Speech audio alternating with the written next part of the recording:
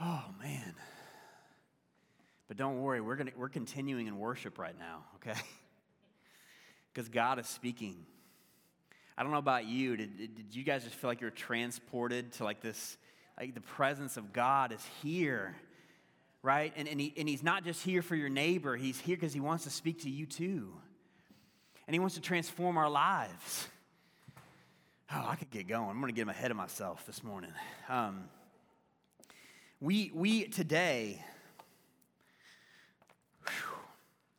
Today is officially the last day of a 5-month series we're doing through the Gospel of Mark.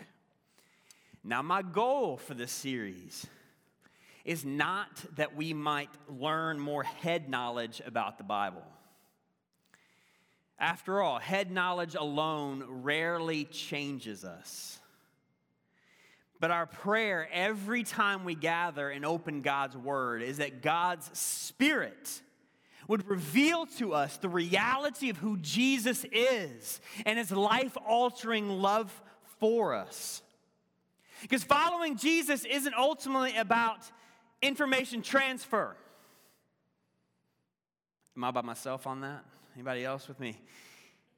It is about dynamic transformation and a living relationship with God. And when I say transformation, I don't mean mere behavior modification either, as if Jesus came and gave His life so that we can come to church every Sunday and just try not to mess up too much before we get to heaven. No, life with Jesus and following Jesus is about an internal transformation that's rooted in the revelation that even though I failed to love my Creator and could not measure up to His holy standard, that Jesus paid my debt with His life on the cross, and that Jesus took my punishment for my sin and for our sin to set us free from its power over us and connect us both now and forever with the God who made us and loves us. And this connection happens because God, by His Spirit, dwells within all those who believe. In a couple weeks, we're going to start a sermon series on the Holy Spirit and who He is and what He does, so stay tuned for that. But when Jesus encounters our life, He radically changes the old narrative of our lives, and He places us within His story that He's telling in history and gives us His purpose for our lives as He's working out all that He is doing in the midst of this world. And He gives us His faith-ignited imagination to see what God wants to do in our lives, in our families, in our communities, and even in this church and the world. Somebody like, man, he's coming in hot today. I am, because I want us to get what this is, what we're doing. We don't gather on Sunday to play. We gather to enjoy Jesus, but also to be transformed and changed. But before I get ahead of myself, I want to ask you guys this morning, what are we believing God wants to do in our lives, in our families, in our church, and in our community? What is it that we believe God wants to do in and through us here and now? And notice, I'm not asking, what do you want God to do for you? All right? As if He's some cosmic genie butler who's just waiting for us to ask God that Mac Jones will become the next Tom Brady, right? I know that's your desire, but He's God, He's master, not us, right? So let me ask that question again. What is it that you think God wants to do in the midst of our lives, our families, our church, our communities? And if you're not sure how to answer that question right now, you know what? That's okay. If you don't know how to exactly to wrap your mind around it, I get it. It's a question of radical hope in a time, frankly, where hope is sometimes hard to come by. I mean, I don't need to rehash the news and world events of the last 2 years to share what I mean, right? No one needs me to do that. But I can certainly say I've asked over these last 2 years, like, God, what are you doing? Like, where's the world going? What's the world going to be like for my kids? What's it going to be like for my grandkids? God, who am I to change anything? Right? Am I by myself, or is anybody else here ask that kind of question?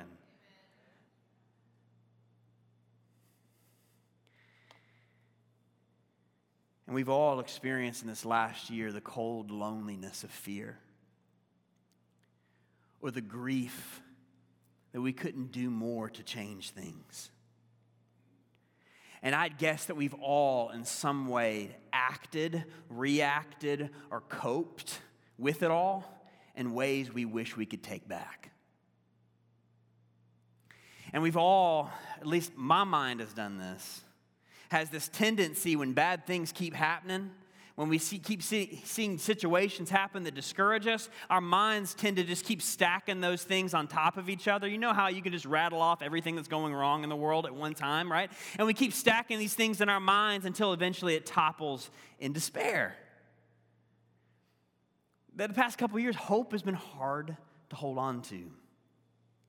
And if that's where we are, and if we're honest with ourselves this morning, then I want us to really lean in here to the end of Mark 15.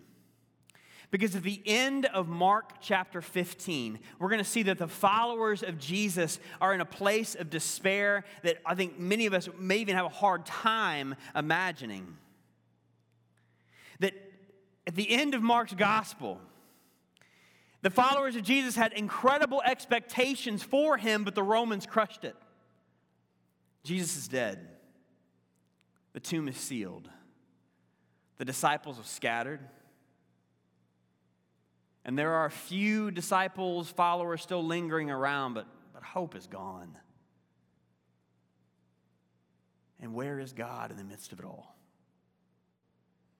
So we're going to pick up at Mark 15, starting at verse 42. But before I get to that, let me just say briefly as a little parenthesis. Many of you in your Bibles may notice at the end of Mark, there are actually a set of like 11, 12 verses there at the end. Mark 16, verses 9 to 20. But we're not going to cover those. And reason being is because I don't believe, and most biblical scholars today nearly unanimously agree that that wasn't a part of what Mark originally wrote. All right, so basically, if you go back to the earliest manuscripts we have of the Gospel of Mark, these last verses, 16, 9 through 20, don't show up in those earliest manuscripts.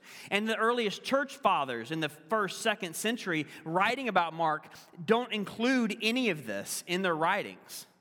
And if you read it too, you'll see, it reads quite differently from the rest of Mark. So the most likely explanation for that little cluster of verses there at the end is that someone 100 to 200 years after Mark wrote this gospel, someone was copying it by hand and was a little unsatisfied with the way Mark ended the gospel, and then he decided he was going to chalk on and add a whole lot more to it. All right, so I personally, it's my opinion that it wasn't a part of it. But if you read it, what I want you to see is if you do read that, and it's okay to read it, right? Read those verses, you'll see, even if we take that, even if that's not a part of the Bible, that doesn't take away the reality of who Jesus is, and it doesn't change our faith in the least bit. All right? And if you have any questions about all that, man, just come talk to me. I'd be happy to explain that further and why I think that and why that's a common view today. But we are going to lean right into Mark 15, verses 42 to 16, verse 8. All right? And if you want to pull out one of these Bibles in front of these blue Bibles, pull it right out. We're on page 829. But if you could please stand with me as we read God's word together. This is Mark chapter 15, verse 42. And hey, listen, if you don't have a Bible at home, please take one of these with you today. It is our gift to you. And we just encourage you to read it. All right, Mark 15, starting at verse 42. It was preparation day, that is the day before the Sabbath. So as evening approached, Joseph of Arimathea, a prominent member of the council who was himself waiting for the kingdom of God, went boldly to Pilate and asked for Jesus' body. Pilate was surprised to hear that he was already dead. Summoning the centurion, he asked him if Jesus had already died. And when he learned from the centurion that it was so, he gave the body to Joseph. So Joseph bought some linen cloth, took down the body, wrapped it in the linen, and placed it in a tomb cut out of rock. Then he rolled a stone against the entrance of the tomb. Mary Magdalene and Mary, the mother of Joseph, saw where he was laid. When Sabbath was over, Mary Magdalene, Mary the mother of James, and Salome brought spices so that they might go to anoint Jesus' body. And very early, the first day of the week, just after sunrise, they were on the way to the tomb, and they asked each other, "Who will roll away the stone from the entrance of the tomb?" But when they looked up, they saw that the stone, which was very large, had been rolled away. And as they entered the tomb, they saw a young man dressed in a white robe sitting on the right side, and they were alarmed. "Don't be alarmed," he said. "You are looking for Jesus the Nazarene, who was crucified. He is risen. He is not here. See the place where they laid him? But go, tell his disciples and Peter, he is going ahead of you into Galilee. There you will see him, just as he told you." And trembling and bewildered, the women went out and fled from the tomb. They said nothing to anyone because they were afraid. Now, if you pray after me and say, "God, open my heart, open my mind, transform my life." In Jesus' name, amen. You may have a seat. Thank you. So if you read the very end of the Gospel of Mark, can you see why someone might want to try to add something on to the end of it? Right? The ending is very abrupt. It's very sudden, leaving you wondering what's going to happen next. And we'll talk about all that at the end, as far as the ending of this gospel. But before we get to Jesus' empty tomb, I want to first talk about the various tombs that we find ourselves in. In this story, we're going to see three different examples of tombs. Tombs of fear, tombs of despair, tombs of shame. And we're going to look at those three examples and understand that every single one of us, we have areas in our lives where we're not really living. And we're not all the same, right? Despair and hopelessness manifest in different ways in different people's lives. And so we're going to look at these three examples, but then we're going to see, okay, what does the reality of the resurrection mean for all of that? All right? I'm excited about this today. So first, when opposition is all around us, the tomb of fear tries to silence our faith. For the first and only time, we meet a man named Joseph from a village called Arimathea. Now, this is not Joseph, Jesus' dad, right? Okay, like this is a completely different Joseph. It's the only time we meet this Joseph. But the text says he's a member of the council. And see, the council is referring to the Jewish ruling body called the Sanhedrin. And if you remember from last week and the week before, yes, the Sanhedrin is the very same group of guys who put Jesus to death just 2 nights earlier, who condemned him and spat in his face. But even though the rest of the council members hated Jesus, Joseph was different. He was called a man who was waiting for the kingdom of God, meaning he craved spiritual renewal. He wanted to see cultural change, revival in his nation. Anybody else in here with him on that? And because of that, he was naturally drawn to Jesus. But John's gospel says that this Joseph of Arimathea went as far as to call himself a disciple of Jesus, but he was quiet about it because he was afraid of his colleagues and the other Jewish leaders around him. So among the Jesus-hating Sanhedrin, Joseph of Arimathea was a minority. And he knew that if he openly came out as a follower of Jesus, he could lose his position, his influence, his wealth, maybe worse. But when the Sanhedrin condemned and spat on Jesus, there is no record or evidence of Joseph speaking up for him. From all we know, he was passive. He was silent through it all. He was found within this tomb of fear because of the opposition he felt. Now, there's something that happened, though, in the midst of Jesus' death that all of a sudden allowed Joseph to find courage. It could have been that as Jesus died, Joseph saw the love in his eyes. Or maybe he just couldn't stand the thought of Jesus' body being taken down from the cross and just thrown into an unmarked grave. But either way, he found courage and asked Pilate if he could take Jesus' body and lay it within his own tomb carved out of rock. And you see, this took guts for Joseph to do that. Because going to Pilate and asking this was equivalent to a public confession. He was coming out as a follower of Jesus. This condemned, crucified Jesus, yeah, that guy. And what was in it for him? Nothing. Well, at least in his eyes, because Jesus was dead. But up until that point where he found courage, Joseph of Arimathea was a solid, church-going guy, highly religious. But when it came to Jesus, he was passive. He was silent, held within the tomb of fear. And when we feel like we're among the few following Jesus in our society, we can silently step back into the tomb of fear too. You may be the only Christian in your friend group at school. You may be the only Christian parents in your kids' soccer league. You may be the only Christ follower in your extended family or your industry at work. But anytime we find or feel ourselves to be the minority as Christians in a group of people, it's easy to just not know how to be. Right? Am I the only one? Like, it's easy to just not kind of step carefully and feel like we can't truly be who we are in our day-to-day lives. You see, most people in our society buy into what I would call the story of secular humanism.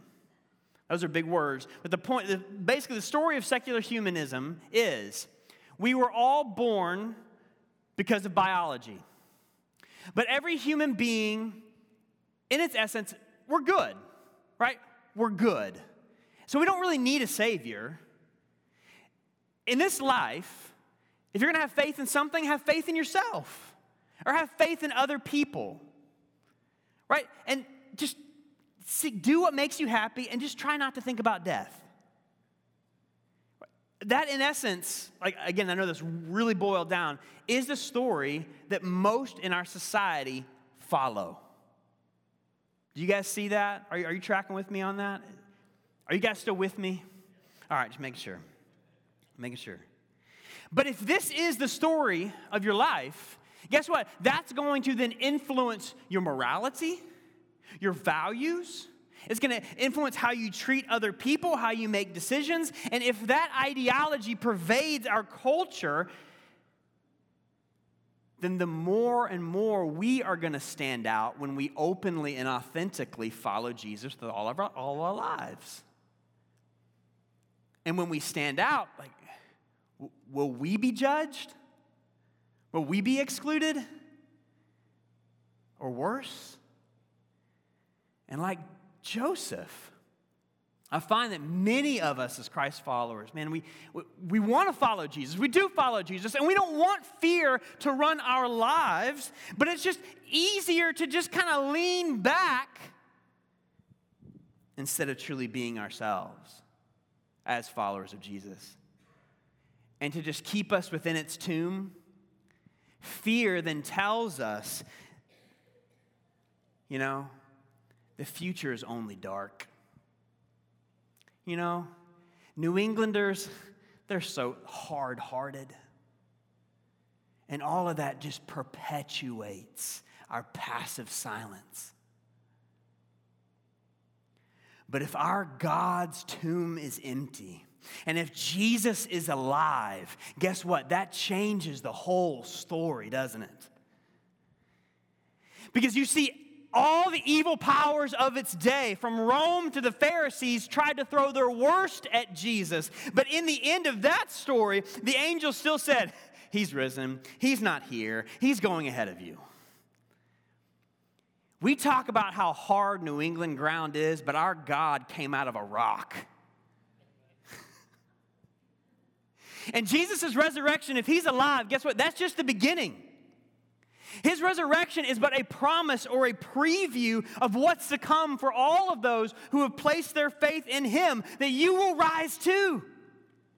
You see, God's enemy, Satan, only tells you part of the story.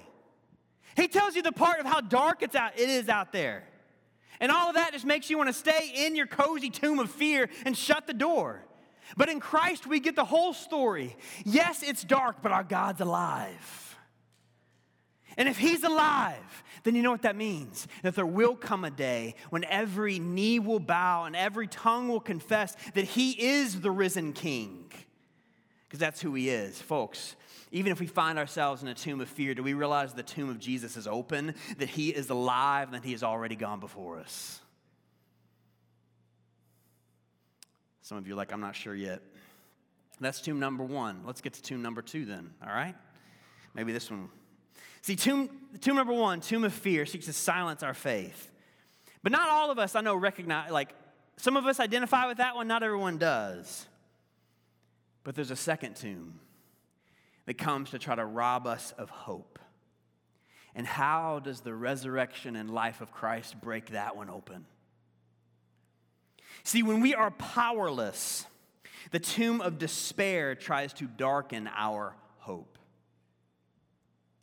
Next, we meet three women: Mary Magdalene, Mary, mother of James or Joseph, and a woman named Salome.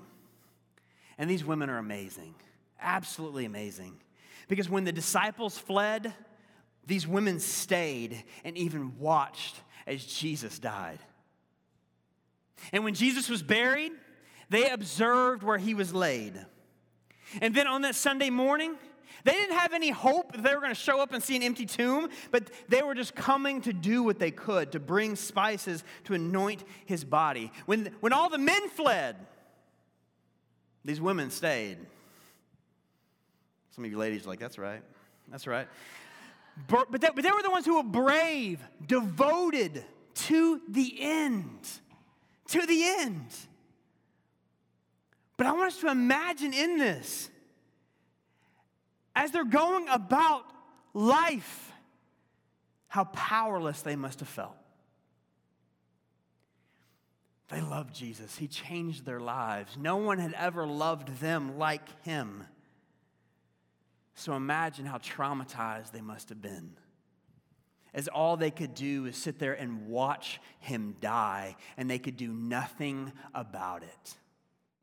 How small they must have felt. Add to that, as women in that society, they didn't have much power anyway.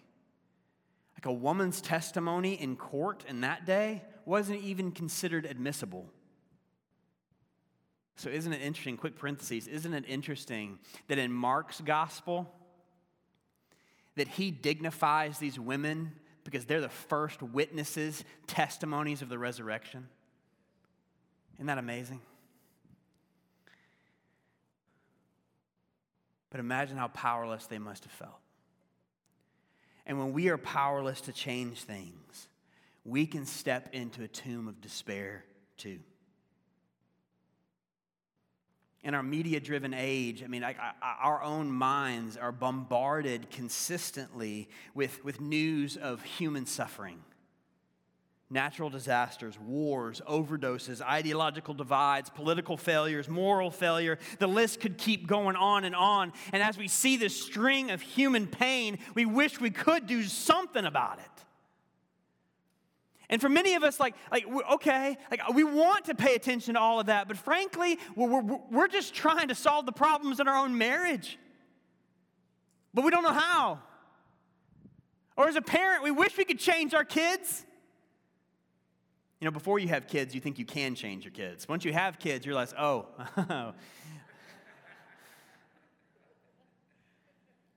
Or maybe some point in your life, something deeply painful happened to you. And like the women in this story, all you could do was watch.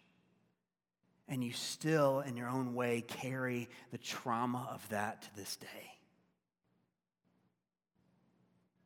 Talk about powerless. This world has a cruel way of reminding us of just how powerless we are. You know, I was reading this past week how billionaires like Jeff Bezos are committed to solving the problem of death. There are those who think they have power and control that they don't really have. But when we get honest about what we can control in this world, we realize it's really not much, is it? And when we desperately want to change things, and we realize that we cannot, that often leaves us in a state of anxiety, depression, or even despair. Some of you in here, you are consistently carrying this twist in your gut. And after a while, you start asking, what's the point of even trying? What can I even do? What do I have? No one's going to listen to me. I'm too old. I'm too young. I'm not experienced enough. I'm not smart enough. I'm not charismatic enough. And so like these women, we just keep going about life, but we're never alive. Because we're held within a tomb of despair. And our faith in Jesus, you see these women, they were coming looking for a dead Jesus, not an alive one. And for some of us, we show up to church, we pray, and we just don't really even expect God to talk back. We don't expect Him to do a work in our lives because we've just lost hope. But after looking down in their tomb of despair, it says that the women look up, and what do they see? The stone has been rolled away. And I love how human this story is. Because it doesn't say that the women see the tomb rolled away and hear the news and just jump for joy right away, right? No, it says that they're trembling and confused. Because they've been held within this tomb of hopelessness and darkness for a long time. And this news that they are now the first witnesses of this resurrection and that God has made a way through death comes as a complete shock to their system. You want to know when the gospel's really started to sink into our hearts? It's going to be a shock to our system. Right? We're not going to know exactly what to do with it right away. But the reality is, death was the undefeated enemy of humanity until God raised Christ from the dead, breaking open the way of life for all who trust in Him. And hey, listen, if Jesus has not risen from the dead, I have a hard time finding hope too. The Apostle Paul said, if Christ has not been raised, our preaching is useless, and so is our faith, and so is our hope. But His grave is empty. Guys, He appeared to many after, hundreds. And those witnesses of His risen life gave their lives defending the reality that they saw the living God. And if He is alive, then guess what? He goes ahead of us to prepare a place for us, not only in this life, but in the next. And so we know we always have hope. The tomb is open. Jesus is alive, and He's already gone before us. All right, let's get to tomb 3 then. Tomb number 1, fear. Tomb number 2, despair. What about tomb 3? But Kirk, I don't see another example of someone in this story. Like, who's number 3? And that's exactly the point. Who's not in this story? See, when we've messed up, the tomb of shame isolates us from God's love. The women were the first messengers, but who were they supposed to tell? The disciples and Peter. Why does the angel name Peter specifically? Because he's the one who screwed up big time. He messed up bad.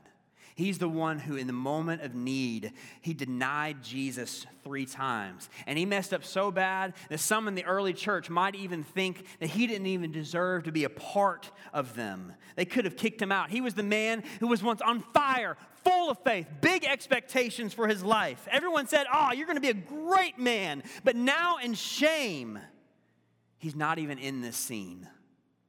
He's hiding out, isolating himself. But despite all that he's done, God still calls his name. And when we've messed up, it's very easy for us to step into the tomb of shame too. Some of you live with these daily thoughts of failure and regret. For some of you, the voice of shame is so loud in your head, that critic is so just loud in your mind that you've either started confusing it for the voice of God, or when you hear somebody tell you, you are forgiven, God loves you, it's as if it falls on deaf ears. Because all you can hear in your mind is the shame and the guilt of things done or undone. And for some of you, because of that, you can come in here every Sunday and you can hear the message of God, that God has already done enough to bring you into relationship with Him. That is because of what Christ has done and God's grace that you are brought into a connection with the living God. But you can hear that every week and still think you have to do things to earn God's love.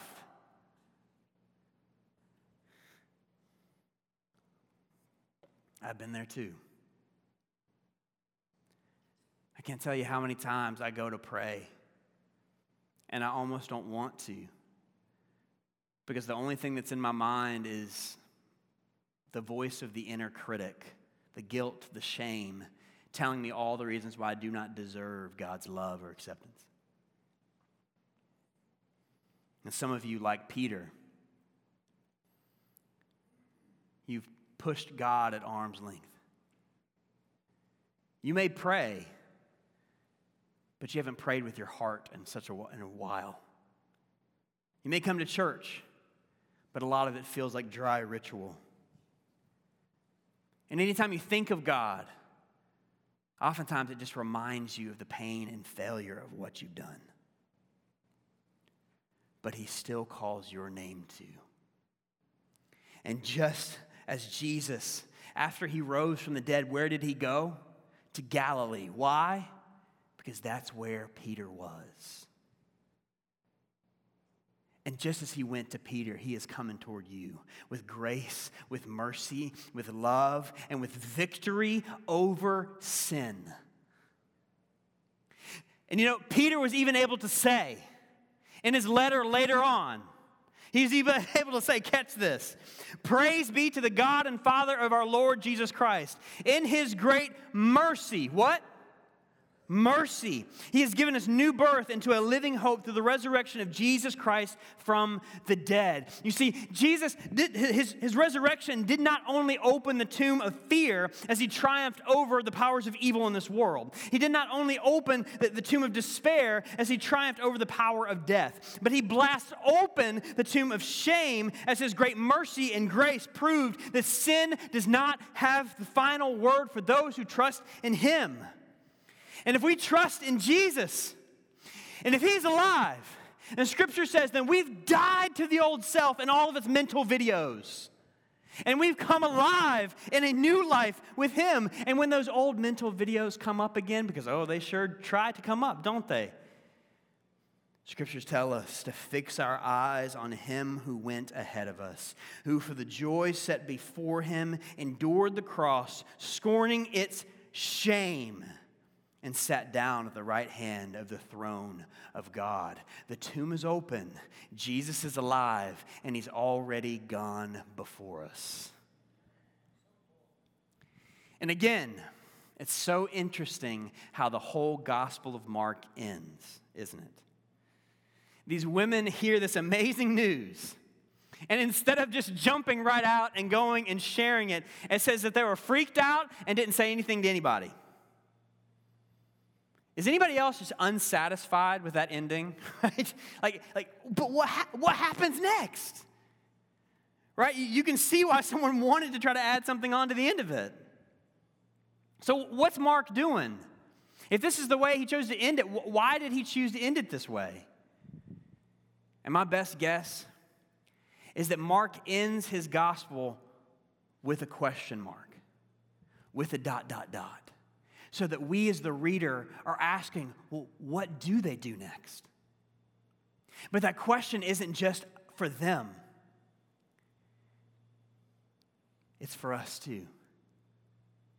After we have taken in everything from the Gospel of Mark, as we have seen who Jesus is, as we have wrestled with what it means to follow him, how will we respond now? Do you feel a little trepidation about what it means to truly be bold in the midst of this society, to really love others, to be authentic to following Jesus in the midst of our world? Do you feel that? And will we allow ourselves to remain passive in a tomb of fear? Will we remain powerless in a tomb of despair? Will we continually isolate ourselves from God in a tomb of shame? Or will we hear the news that his tomb is empty, that Jesus is alive, and he's already gone before us, and will we choose to follow him? And I don't want you to answer that question right now. I want us to take that question. And this week, we're beginning a church-wide week of prayer and fasting. And I want us to take that question into this week and truly wrestle and ask God, is there anything in my life that is holding me back from following you? Have I allowed fear, despair, or shame to bind me? God, will you search me and speak to me and show me what it is you want me to see? And so in this upcoming week, we're going to dedicate this whole week as a church to fasting. Fasting, in most simplified version, means to give up something that's a potential distraction in order to set apart time to pray and to focus on God. This is not a magic formula. This is not some ritual that we do.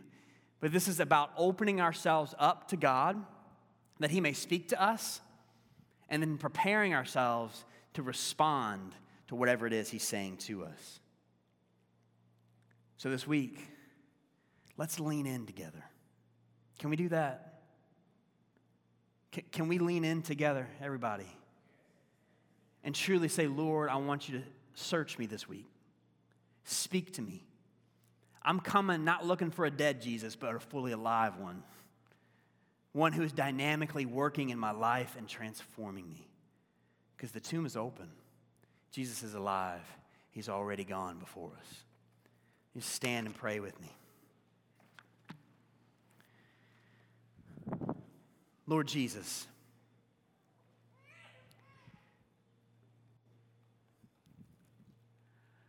oh, man.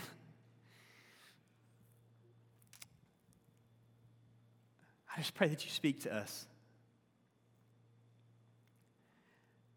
And actually, more like it, I know that you're speaking to us and you desire to speak to us more. So maybe just open our ears to hear.